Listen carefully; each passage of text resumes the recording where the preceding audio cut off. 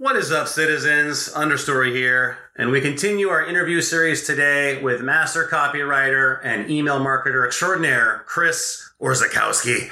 Now, Chris forced himself onto my Mount Rushmore of copywriters. I didn't really want to put him up there, but I kind of had no choice after running through some of his trainings and just generally just meeting the man. So I guess that's kind of his personality.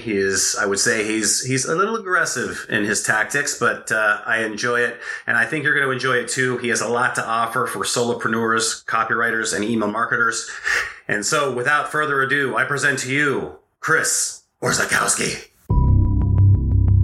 Well, hello there, citizen. Welcome to the Understory Bard podcast, where I teach solopreneurs and copywriters how to get paid more for their craft using timeless foundational principles, such as the proven frameworks used by American humorists, the principles behind the classic American business, and the secret path through the understory. Admission to the understory is free, but understanding always has a price. Let's light the lantern.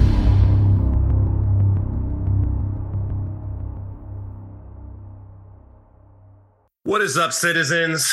Understory here, and today I'm talking with you on the interview series with Chris Orzechowski. Chris, how are you doing, man? I'm doing good. Thanks so much for having me. I'm so excited. You are on my Mount Rushmore of email providers, if you will, of email superstars, rock stars. So let's get right into it. I know we're kind of pressed on time because you're a busy man, and I'm grateful for the time that you've given us. But why don't we start with a little bit of the classic, how you got into the business that you're in now and where you came from. Just a couple of minutes on that for people that may not be familiar with your pretty cool story. Yeah. So I graduated college, I wrestled, didn't know what I wanted to do. I knew I wanted to coach. So I was like, I'll just be a teacher and coach wrestling, So I, got the master's degree, did the whole thing, got the teaching job. And like day one, I came home from school. I was like, oh man, this really sucks. I don't want to do this. But you spend 6 years in college. It's like, all right, well, I got to figure out what's next. So I knew that there were people who made money online. And one of the people who did that was a guy who was my mentor, this guy, Zach Evanesh, who, he was one of the OG, strength conditioning guys back in the day. He had his, physical brick and mortar gym, but then he was selling ebooks and courses and certifications and things like that online, starting back from 2003, 2004 was when I first learned about him. So I kind of grew up kind of under his wing and saw what he was doing and selling all this stuff online. I was like, this is so cool. He just makes money on the internet. And I was like, I always kind of had that itch. And I was like, you know what, maybe now's the time. So almost as soon as I started teaching, I was like, let me start figuring out this make money online stuff, because maybe that's something that I could do long term. So I actually started out as a blogger. I had sites. I didn't start as a copywriter, because I had some strength conditioning sites. I figured I'd do the same thing as Zach, but then I kind of morphed into none of those sites are really successful. I had no idea what I was doing, but this was probably back in 2013, 2014. And then I had one site that did pretty well. It's called Wrestling Coach Academy. And I started teaching people about coaching wrestling, because that's what I was doing. And I was I started growing email lists, and I was emailing every day. And this is before I ever even took a copywriting course, but I was selling affiliate products. I was doing all the web development myself, which was a nightmare. I had a podcast also. I was interviewing the top high school and college wrestling coaches. It was pretty crazy. It's 23 years old to be doing all this stuff, but I just wasn't making a ton of money. Really not much money at all, outside of a couple bucks here and there on some affiliate stuff. So I said, I'm spending 6 hours a night on this, and it's cool and it's fun, but I don't know if I'm able to turn this into real revenue. And maybe I could have if I stuck with it. I don't know. But I said, what is the thing that I enjoy about all of this stuff that I'm doing, all this online stuff? And it was the writing part. I always loved writing, in high school and college and those kind of things. I'd always take classes where I could write a paper versus taking a test. I was good at taking tests too, naturally, but I enjoyed writing the papers more. So I said, okay, let's just double down on this copywriting thing. And then once I found out what these people make, I was like, these people make thousands of dollars essentially to hand a Google document to a client and say, here you go. I was like, I could do that. I was like, I know words. It's just, if you just assemble the words in the right order, that's literally all it is. It's just, all the words you need to write copy. It's just, you got to put them in the right order. Right. So I said, I bet I could figure that out. I said, it might take me a while, but other people do it. Why can't I do it? Right. So started doing that, started working with clients. I think I got my first paying client back in like 2015, and then just kept like reinvesting all the money for my day job and, all the money for my business into like, coaching and these kind of things and growing. Eventually I started growing an email list and publishing content and all these things, started writing books. And then here we are today. I love it. Yeah. You said something that's really good is that, we know the words, right? And it's assembling them together. I think a lot of people that they're intimidated by copywriting or email marketing because they feel like they have to, write the next great American novel or something like that. And really it's you do have to have some creative skill, but there's a lot of, there's a skill to be learned. Does that make sense? Mm-hmm. And so Absolutely. what do you think the biggest problem is for people when they start trying to be a copywriter or do email marketing or what's the biggest stumbling block that you see? Well, I think that there's two things that I see a lot. Like one, the first thing I see is that there's people who aren't writers trying to do this. And I don't want to like discourage anyone, but like I'm not going to go play in the NBA. You know what I mean? I'm a 6 foot dude who's uncoordinated. Like, I'm not going to make it. They're not going to have me. They're not going to have me in the NFL either. They're not going to have me anywhere. I know that my path is not a professional athlete. Like sometimes I'll see writers and they can't even like string a sentence together. And I don't mean to like talk smack about people, but it's like sometimes I'm like, you haven't like mastered the art of writing generally, let alone writing as a copywriter, right? So like, I think it's fun. Like if you think you have the gift for it or you have a natural inclination for it, I think that's the first thing. And then if you don't, it's not a big deal. There's a lot of stuff you can do online, but it doesn't necessarily have to be copywriting. Some people are just like gifted media buyers, the way they think about like different audiences and lists and segments and blah, blah, blah, blah, right? So there's a lot of different paths. I'm not saying discouraging completely, but that's the first thing I see. And the second thing I see with copywriting is like a lot of people try to like write like they are Gary Halbert or Claude Hopkins or like some of these, great writers to like learn from. Absolutely. But like some people, like they try to turn everything into like this almost like cheesy direct response style with like instead of just writing like a normal person, right? Like good copy. When you're reading good copy, you don't even realize you're reading copy. You're just kind of like in the moment, you're kind of flowing through the words. Like it's sometimes you see stuff and you're like, oh, this is very Carlton-esque. And it's very like, yeah, I don't know if I'm describing, not that it's a bad thing, but like there's kind of like a certain, this like direct response voice that a lot of copywriters like to take on when they're writing. They all kind of emulate the same style of like, old school, like carnival barker, direct response type writing that I tend to see. I don't know if I'm making sense. No, it makes perfect sense. I mean, I do that myself sometimes when I'm really into bullet theory, right? So I practice a lot of different types of bullets and you can fall into those habits. But one thing that I think that solves that issue is reps, right? Mm-hmm. So even if you suck, as long as you keep doing reps, you'll eventually get tired of sounding like Gary Halbert or tired of sounding like me or tired of sounding like you. It's one of those things where the reps come in, but that's why I think you have to have the inclination to writing or you have to like it because you're going to have to do a lot of it. I mean, how many emails do you think that you've written in the last emails and copy in general in the last year, 2 years, 5 years? Well, in my career, definitely more than 10,000. In the last year, probably anywhere between 1,000 and 1,200. I mean, like I haven't written as much just because, I have my team and I'm the agency and things, but like I used to pump out 15 to 30 emails a week every single week consistently for like over 4 years. Yeah. When I was working for John Nassaraf and Jeff Walker and a number of other clients on top of them. And that's when I was still teaching too. Like I was just a machine. But still, like I still write 1 or 2 emails a day from my own list. I'm still writing emails for clients. I'm still working on emails for, like coaching students, things like that. I'll look at stuff and I'll kind of rewrite stuff on the fly and, friends who have businesses so I'd say in the past year, probably at least 1,000, just because, I'm just always doing it. We're going back and revamping old stuff. So it's a lot.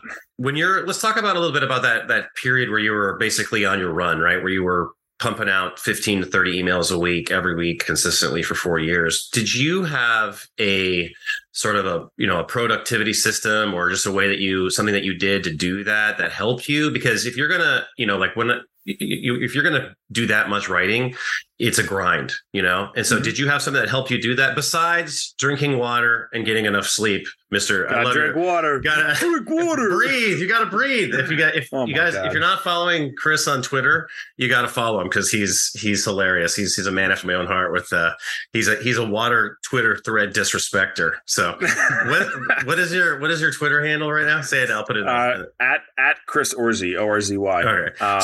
So back to the question. So besides drinking water, sleeping, and breathing air, did you have something that helped you basically, rock that amount of productivity? Trying to think back. I've experimented with different things.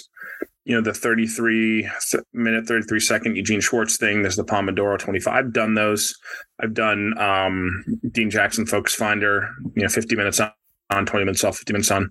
But really the thing that worked best for me, it really hasn't been a productivity system. It's like hey, the emails are due tomorrow. They're getting sent to a list of 600,000 people. We need this promo done by the time we get into the office. Because when I work with NeuroGym, they were on California time.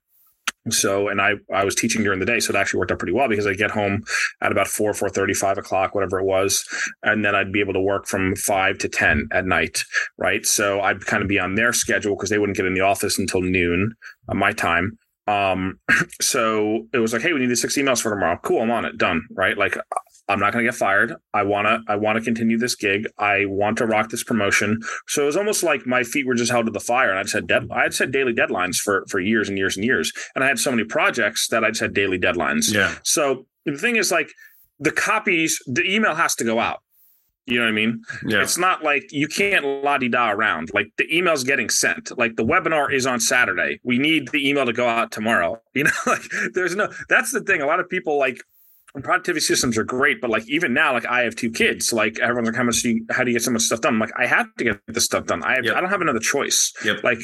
My wife, we retired her this year. It's just me. I am on the trapeze with no safety net. So the way I look at it is the work has to get done. There's no other option. It's not I don't feel the muse hasn't whispered in my ear to that's not an option. The work's got to get done. It's got to get shipped. We got to make stuff happen. We got to make revenue happen. We got to make sales happen. We got to make the emails go out. We got to make all this stuff happen. A lot of people don't have that. They don't have that fire. They don't have that drive. I don't know what it is. Maybe it's because I was a wrestler and I kind of had that discipline growing up and everything else, but I just always looked at it I don't have any other choice. This is what I've chosen to do. I burned every lifeboat. With the shit that I've said online, I'm not getting a job anywhere. It's not there's no other option. This is it. We got to make this work, and or that's it. So well, and that's there's a couple things to unpack there, and one is the idea of a Genesis deadline, right? So Steve Jobs from Apple used to do that, where he would give these ridiculous deadlines, and he'd be like, "You have to," and people would be like, "We can't hit it," but people would normally hit it or come close because it's a deadline forces you to get the job done, and the amount of work will fill the deadline. For to compress it or to expand it. So I think you don't give yourself short shrift on that with regards to that hitting deadlines is a skill. Right. Mm-hmm. I mean, for me personally, when I ghostwrite, I had to write 3 articles a day for, I had a 5 p.m. or 6 p.m. deadline every single day that I had to do 3 articles a day. When I was ghostwriting those articles, I did, 150,000 words in 5 months every single day with no breaks for 5 straight months. And it was just the deadline as it got done. Now I stopped doing that. And I don't, without that deadline, I would never do that now. Right. Because but you have to be able to learn to put that deadline in. And I think that's a very important tip for people for sure.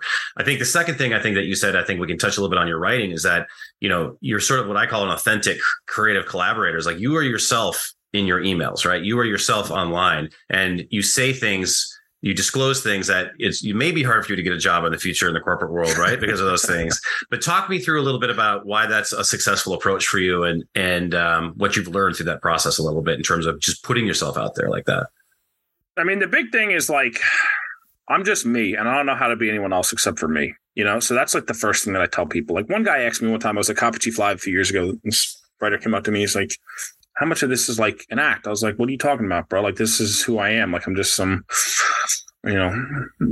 quasi Polish Guido from New Jersey who likes to, talk a lot of shit and have fun and make inappropriate jokes and do things like that. That's just what I like to do, I don't know. Like, it's funny because I guess I'm like an outlier in that regard. Maybe that's just what it is, right? Because a lot of writers, they're kind of squirrely and introverted, and they're word nerds. Everyone's a word nerd, right? And like, that's not me. Like, I'm a Chad. I'm not a nerd. You know what I mean? Like, that's kind of like, I'm an athlete. Like, I think of myself through those lens, right? I don't think of myself as like some like the stereotypical writer. I'm just myself, and B, I just like to have fun and make people laugh and be wildly different at all costs. Like, that's the thing. Like, yeah, like I'm a little bombastic, and yet sometimes I'll say crazy stuff for effect. Obviously, sometimes things are a little bit hyperbolic, but it's always kind of like in the service of making people laugh or making people smile, and just building a unique bond with my people. But it's not like a charade. Like, this is how I talk with my friends and family. You know what I mean? It's just like, just kind of dude I am. And I think that what I learned is when you're yourself, you're obviously not going to, please everyone. I have more unsubscribes than I have subscribers, right?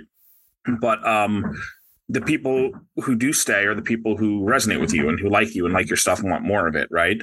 So, and those people are out there because there's millions of people online, billions of people online, right? So your people are out there, unless you're like just a real weirdo hermit who, has refused to interact with anyone. Like, if you're a normal, relatively normal person, like you're not one of the extreme outliers, like you probably have enough people who relate to you and have similar interests and similar worldviews and things like that. So you just got to put that stuff out there and then let your marketing become a filter, right? It's going to filter out the people who don't fit, and it's going to leave the people behind who are a good fit.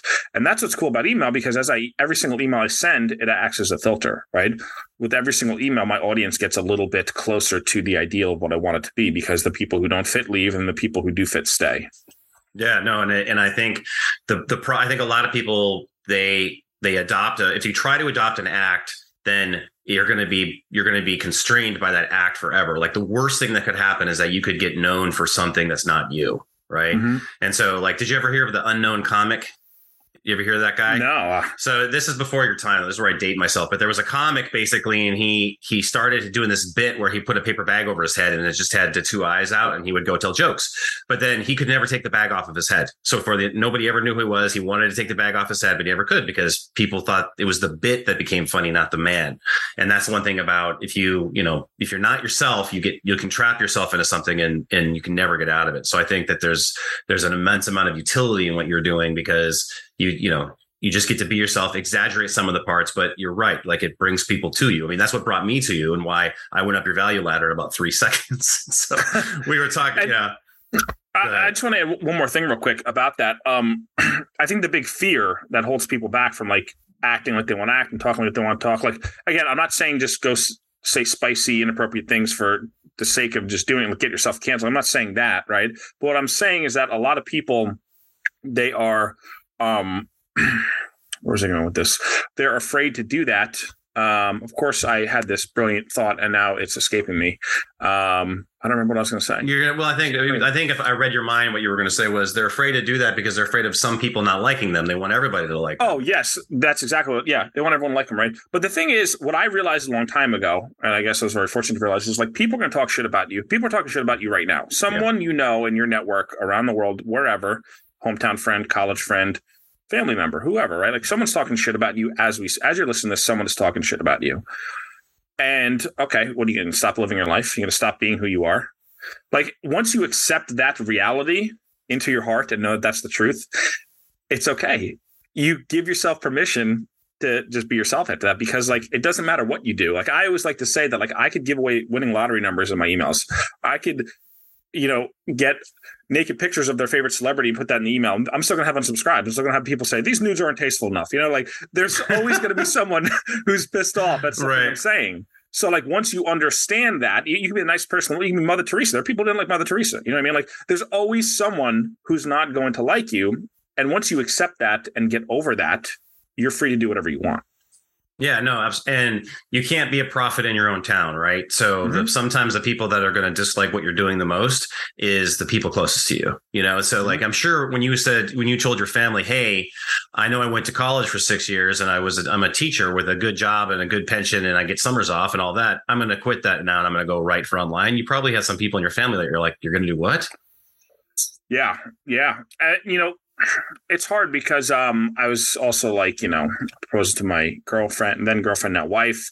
We were buying a house. So it wasn't just like, but the thing is, I see a lot of these guys on Twitter, especially, they're 23. They have no significant other.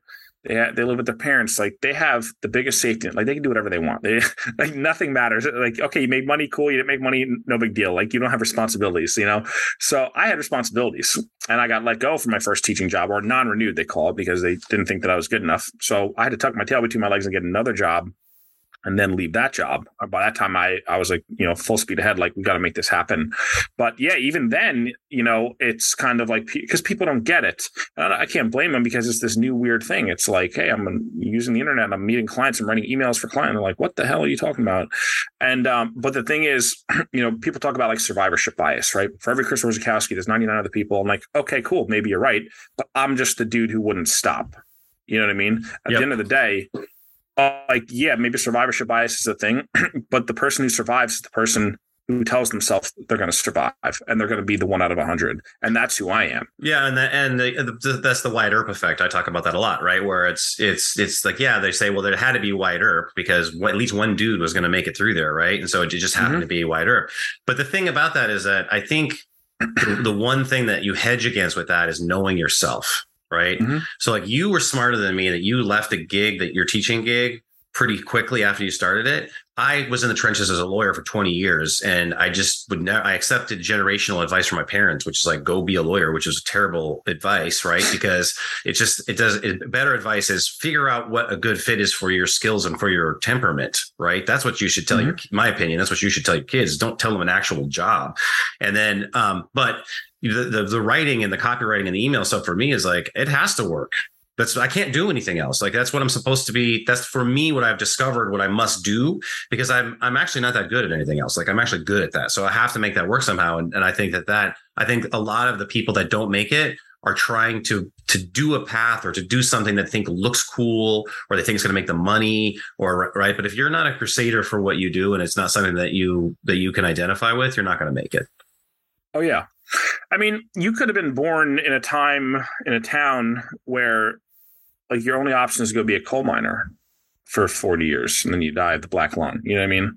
So, like, you could be, I think of any, you could be alive during the Civil War. You could be alive during the Battle of Thermopylae, and you're Persian, and then you get slaughtered by a bunch of Spartans. Right. Think about the opportunity that you have, how lucky you are to sit behind a computer, type words into a box, and magical money comes out the other end.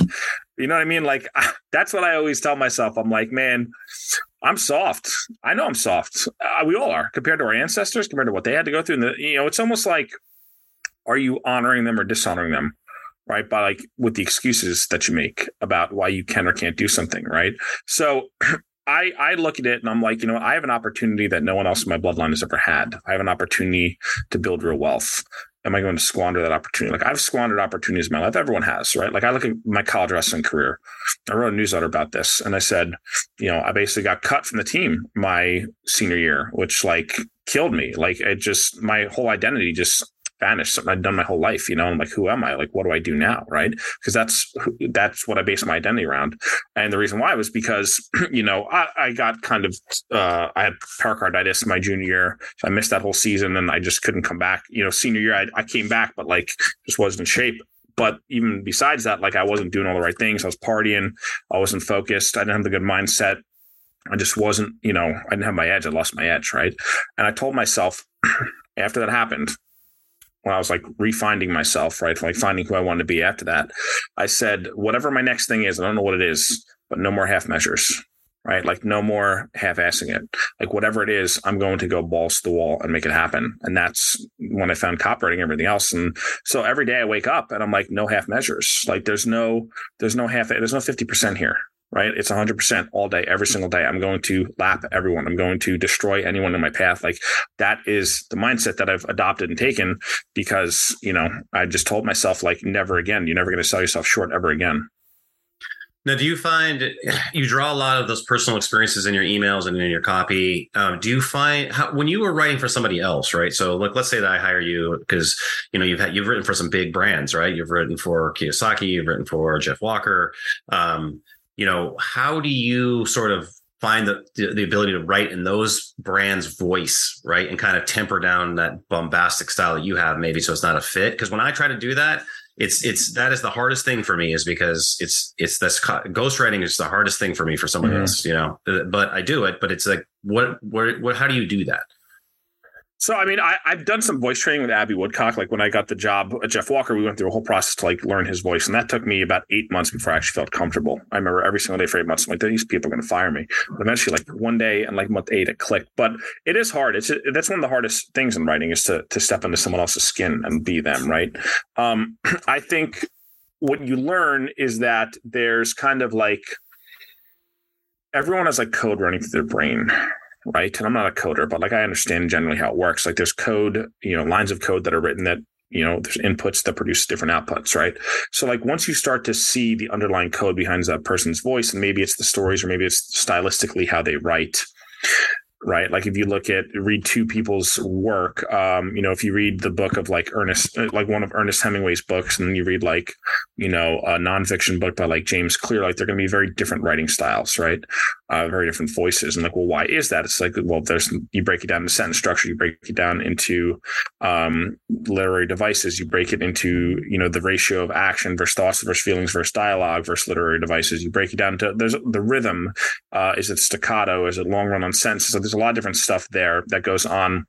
So some of that is decipherable, right? Like some of that you can actually reverse engineer and say, okay, this person, like I know I have certain stylistic things, and we actually created a voice guide for me so people on my team can write for me for certain things.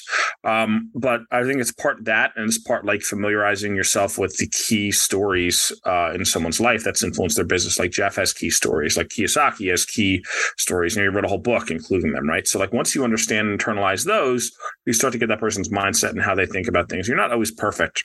And that's the big thing, like writing in someone else's voice. Like, I have people write stuff for me, and I'm like, sometimes I'm like, hey, this is perfect, ship it. Sometimes I'm like, I wouldn't say this because I actually feel this way. And, so we remove that ambiguity, and then the writer learns, and it's no big deal. It's going to happen. It's part of the process. It is hard, but I think like, whenever I get into someone's voice, listen to a lot of podcasts, watch some videos, read a lot of articles. If they have a book, I read it. Usually they have a book. I look at some of their other high performing pieces of copy, things that they're really proud of that they produced. And through that, I put those inputs into my brain. I could hopefully get close enough with the first few pieces.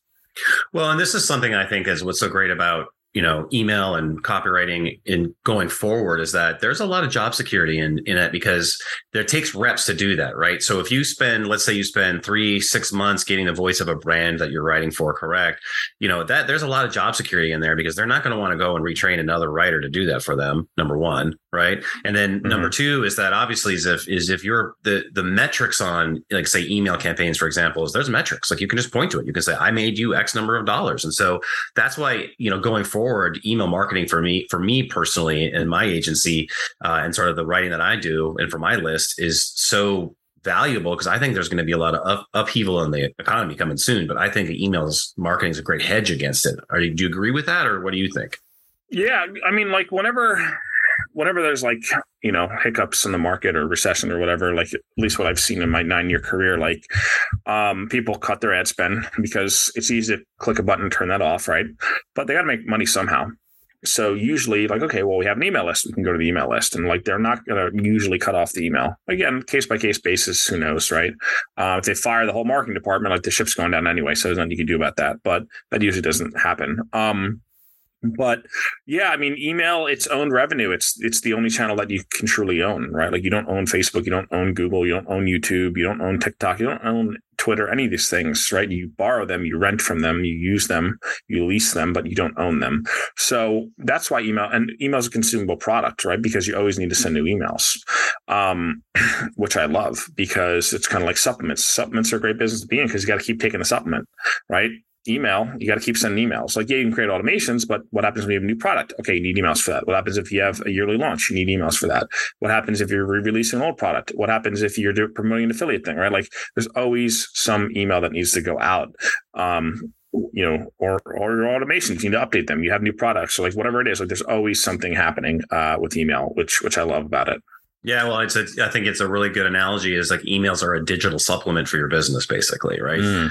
And That's so, not bad. yeah, like you can, hey, it's on here. You can take it, but everyone will, for the rest of the time, will know that I said it, right? That's fair. Yeah. And so I mean, in terms of where do you see things going right now? And because I know that everyone out every year, I feel like some moron gets out there and says, emails are dying, emails are dead. And I actually think they're becoming more and more valuable. I think the biggest problem going forward is going to be making sure that your emails get delivered, right? So can you give some like maybe 3 tips to people, sort of things to do or things to avoid to make sure that they don't screw their deliverability? Yeah. So text emails will usually perform better in terms of deliverability. Oh, I'm a picture email disrespecter. I'm like straight text the whole way. I like the way you do your images and your emails, but I'm an image disrespecter. I like that. We should make an anonymous Twitter handle on that.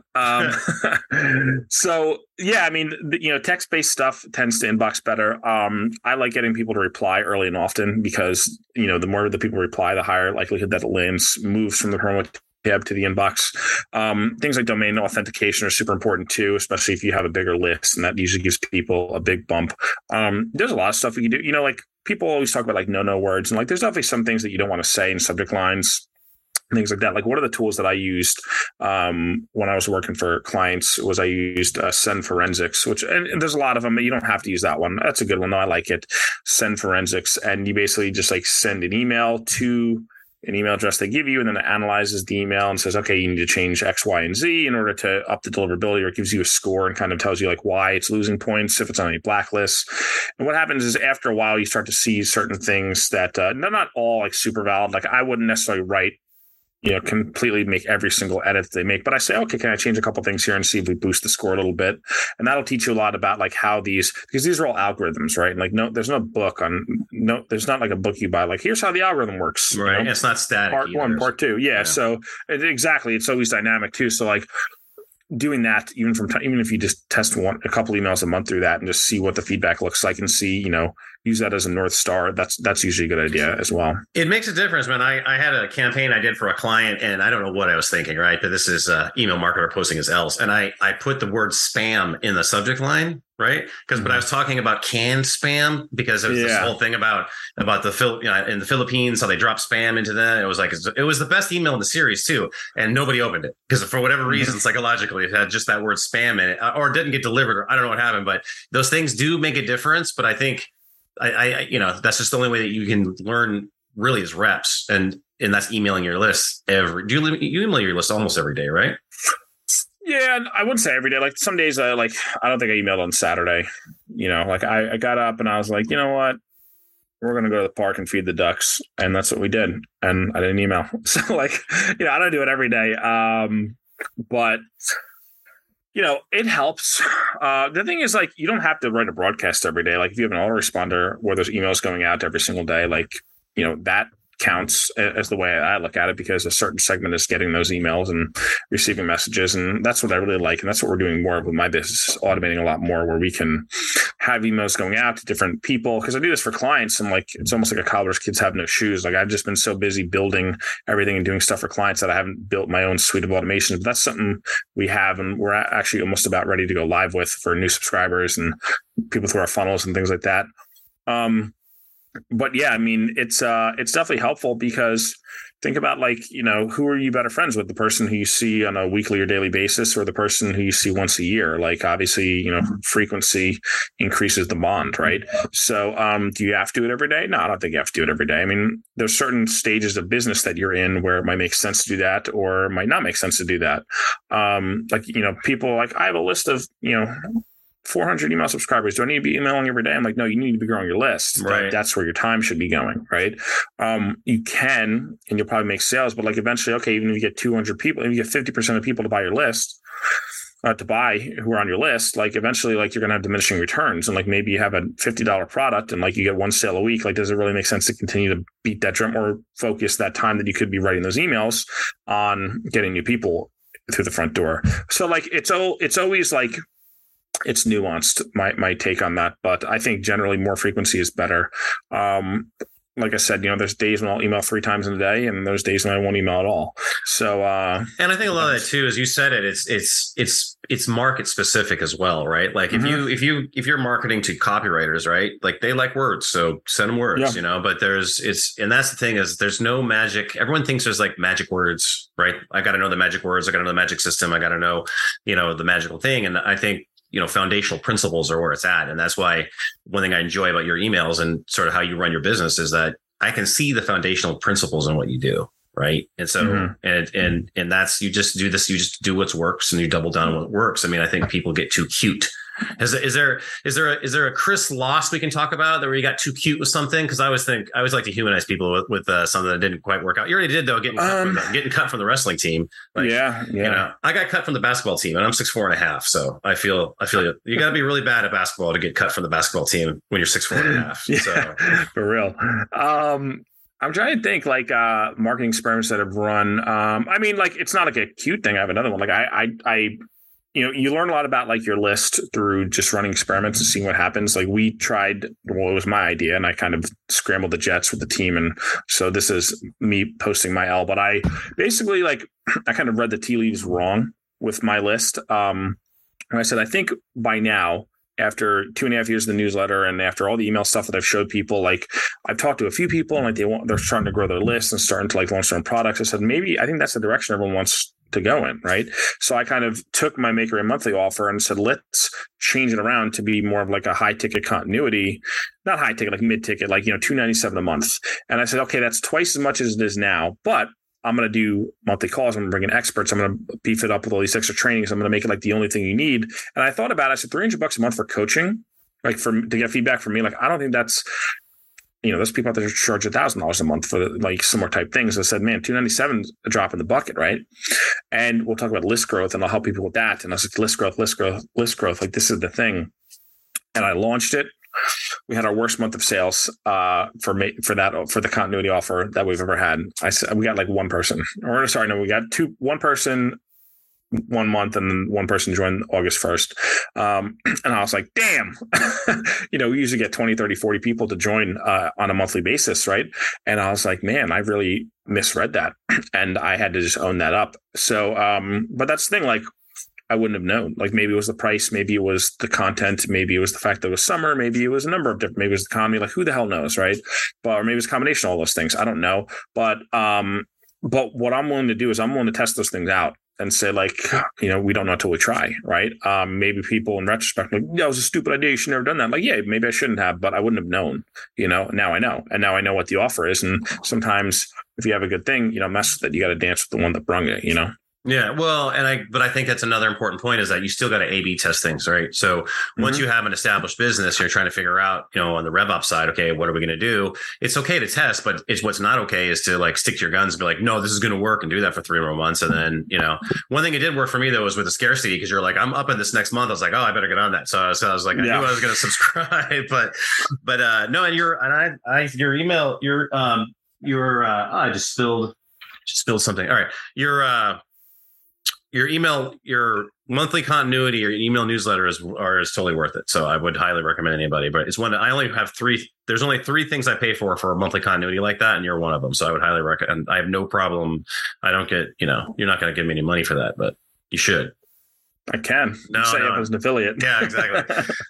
Okay. So now where do you see yourself going from here? Right. So you're doing, you've got the agency, you've got, I know you're big into, Orzi's crossed the Rubicon, right? So you're like, I'm going to dominate. Where's the next place that you're going so that people can kind of be like start to get excited? Like what's next on the Orzi train? So, I want to scale up basically what I realized about the email copywriter brand is like, we are a brand that, the more and more I'm learning about the audience and the type of people who buy our products and like the motivation, those kind of things. Like we have brand owners, we have agency owners, we have brick and mortar people, we have digital product people, we have a lot of email marketers and copywriters, but I really think it's a company that's just going to exist, and the purpose is going to serve is to turn people into better email marketers through education and those kind of coaching and those kind of things. So my goal is to really scale up that part of the business. In terms of the services side, I've actually started taking on clients myself. We still have a few agency clients here and there, but The agency thing is tough because it's tough with team, like figuring out, that's a whole different Rubik's Cube. Like, obviously we have my one person agency program, and that's a clean, nice business model. It's nice and easy. It's streamlined. It's step 1, step 2, step 3, step 4. But when you have, labor, essentially, you have to, retool the math. When you have as much labor as I do, right? Like when you have 5 people touching a certain product because you want it to be boutique and super, according to my specs and standards. And like, I can't just, I need to see everything still. I know I'm the bottleneck with that, right? So like we still have some clients there who like are super high end, more of like a boutique type job that we do. But like I was originally trying to build like this productized service agency where like we'd scale and we have, 50 clients, 100 clients, whatever it is. But like, I just realized like, that's just not who I am. Like I'm more Howard Gossage than David Ogilvy or Bill Bernbach, right? Like I'm just a Gossage. That's who I am. Like I like having my hand in it. I like having my thumbprint in it. Even if someone else writes it, I like working with them on the strategy and the messaging and the psychology behind it, and then maybe tweaking some things here and there. Like I just like being involved. I can't. Maybe it's a flaw. I just can't completely hand it off. If it was a different kind of agency where it was like media buying, I don't care. Sure. We get good people in there. People who are better at that than I am. But like when it's email stuff, it's so close to my heart. It's like, that forces us to take on less clients and just do more high-end boutique work. So it's a smaller pool of people who can pay our fees because we charge an astronomical fee for the work that we do. But I've even started taking on some clients freelance just to keep my act sharp because, I go through phases where like I do something for a while. Like I ran the agency for years. Now I'm like, I kind of want to do some projects myself just to keep my act sharp and see if I still got it. And I do. Right. But it's like, I kind of go through like peaks and valleys and say, what is the next like, what's the next mountain I want to climb? And like, I kind of wrote so much on e-commerce email. I'm like, I could still keep talking about it. But like, what else do I need to say? Like, I've just do what I told you already. Like I have 30 something issues on e-commerce email marketing. Like I'll still talk about it. Right. And I'll still do case studies and break down stuff we're doing and experiments I'm running. Like at a certain point, it's like, do I need to keep reinventing? Do I need to talk about cart abandonment sequences again? No, just go and do it. Right. So I think the next challenge for me, or the thing that I want to conquer, is, client acquisition. And like, I think I'm one of the best people. I'll say this. I don't care. Like, I don't care if people think I'm bragging, because I am. I think my client acquisition stuff is some of the best in the game. So I'm actually publishing a book called Client Acquisition. And it's going to be for, I have so many people who they're like, I want to buy your stuff, or I want to invest in your stuff. But like, I don't have enough clients, or I just lost a client, or I'm struggling to get my first client. I'm like, you know what? Let's solve this problem once for all. So that's what the book's going to do, right? I'm like, let's solve this problem for everyone. Let me teach you how to get clients, right? Forget all the BS you've seen out there. Forget cold emailing 1,000 people a week. Forget all that stuff. We're not going to do that. I'm going to show you how to get clients. I'm going to show you how I've gotten clients. I'm going to show you how I've gotten some of the biggest brands in the world. Even though no one knew who the hell I was a public school teacher, right? Like, how do you do that? How does that happen without cold emailing, without burning out, without hating your life, by actually getting to write and do the stuff that you enjoy and not worry about acquisition all the time? How do you build a pipeline rather than carry buckets? Like, that's what this book is going to be about.